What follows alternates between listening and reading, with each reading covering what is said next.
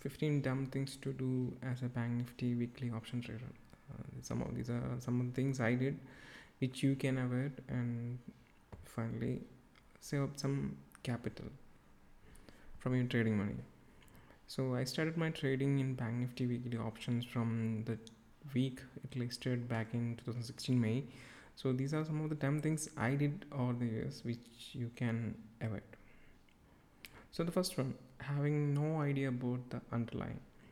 Bank Nifty as an index is a weighted average market capital of 12 participating banks.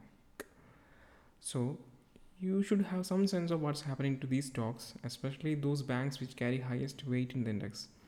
It changes slightly in every 6 months, so it is better to know the weights of each participating banks and what is happening to them along with the industry. Failing to see what's happening to these underlying often ends in tears to the capital.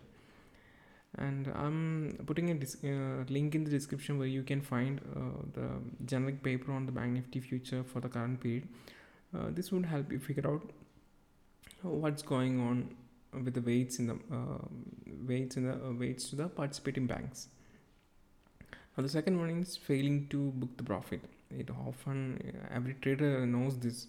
The story of capital getting doubled in one or two trades doesn't happen overnight, or not at all. These days, Bank Nifty options are well priced to the market scenario. Often, the prices carries the calculated risk, which is expected by the market participants. So, gone are the days where you can easily find options that are deeply discounted, which may work in your favor. So, when in profit, a decent one on your invested capital in the book the profit and wait for the next trade. And the third one is trying to trade Bank Nifty on all days. See, one thing I learned over the year as a trader is to make decent profit by end of each month. You need to have diverse knowledge about different products in the market. If you are trading Bank Nifty weekly option alone or any single asset throughout the year, we are simply expecting the line to be friendly when it is hungry. Not all days are tradable for a single asset or any single asset. The counter where the parties are consolidated changes time to time. So often you need to be on the counter where the more people are participating. Else you are an easy dinner for the. It's not dinner. It's a lunch for the market maker. So concluding, there are days you can trade Bank Nifty weekly option. Then there are days you should not trade Bank Nifty weekly option as a buyer. And this one is funny, the screenshot gurus. Yes, I was once dumb enough to trust a screenshot trader. These are non-legal advisory business which thrive on the illiteracy of market participants. I was offered 100 points in Bank Nifty each day. Being the greedy fool I am, you can guess what route I would have taken. Yes, I walked into the capitulating fest and filled pocket filled with money, and in a couple of days I was left in the dumpster nearby. So if you are meeting a screenshot trader, never invite him to a party. He's a party blopper. You are better off without this kind of gurus. And next one is too many clocks and not sure of the time. This happens a lot with most of the traders. Learning technical analysis is like an eye opener for any trader. It is the same for me, but knowing too much can also cripple you. Suppose you are in a room with three clocks showing different time, and then you can never, if you don't have a watch and you don't have a sense of time and you want to know what's the time, and if you look at those three clocks, will be always confused which one is right. You would have to trust one and leave the other two if all three of them are showing different times. In the case of technical analysis as well, this happens a lot. If you are using too many technical analysis indicators, this can leave you stranded with bun in your mouth. You can never be sure of the time with two clocks showing different time. It's the same thing. One technical analysis will be showing it to buy, and another will be showing it to sell. Then we are confused. So stick to one and over it, put a layered strategy. We'll discuss about the layered strategy in a later session. Now the next thing is not understanding the risk in value. If you bought an option for 100 and it is depreciated value to 90, that means you lost 10% of your capital. If this option is priced at 50 and it went to 40, then the low that 10 rupee or $10 loss is 20% on your capital. So you should know, like when you are buying an option for 200 and it changes to 190, you are only losing 5% of your capital. Thus, increasing a premium, the risk also changes. The lower your premium values are, the higher the risk you are carrying in a position. See, if the trade goes in your favor, this can be a good thing, that you are buying a cheaper asset and selling it for really good money. But this also story can go south, right? If you bought something for 50 and if it turns to 25, then you are almost lost 50% of your deployed capital in that particular trade. So if option is cheap, it is cheap for a reason. And always think that we are not the only smart people in the market.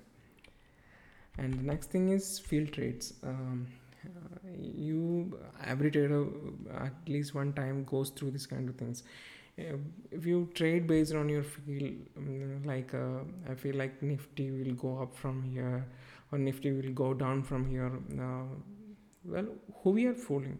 A dumb decision is a dumb decision no matter what. Market moves on its variables. It has least correlation with your feelings or what you think on an emotional level about the market. So when you are keeping position based on emotions, than any factual base, it is often a train wreck in progress. I have been in a lot and seen a lot, and it's not a nice place to be in. And another thing is not keeping track of time. If you are trading options on buy side, it is very important to know that two things in every second of the trade, like how many days to expiry and what hour is right now, like what is the time right now. Having a sense of time is always the key to know how theta decay, or simply put, the depreciation on option price is eating away your premium. Okay, and we are talking about the buy side here, not the sell side. Time never works in favor of an option buyer. It is always your enemy. Hence, always keep track of the time, and it helps us to book profit on time without profit slips away. And the next thing is trading out of your trading plan.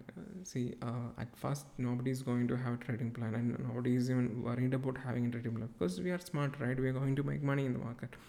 But later at one stage you gonna create some plans to trade, and once you created a plan, that looks good on the paper, but whenever you try to trade out of your trading plan, usually it never ends well.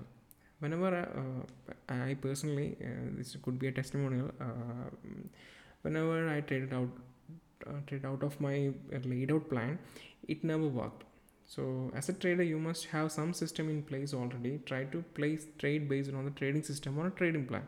When you are placing trades out of your trading plan, it means that you are simply shooting at the sky and expecting some magic to happen, and we know that it doesn't happen often. And another thing is break up with your losses early. Like a toxic relationship, trying to cling on to your losses never ends good for you. At least for you, it will never be good. You will be beaten and rotten in terms of capital. Hence, whenever you sense that your trade had gone south, that means the trade had gone bad, exit and realize the losses as early as possible and save some capital before the invested deployed capital in that particular trade being wiped out. Remember, there is always another day in the market, and it is not the end of the world, and losses are part of the trading business, but it doesn't have to be the only part. So whenever you see losses that goes beyond the limit you set, break up with it as soon as possible. And another thing is not letting your profit run its course.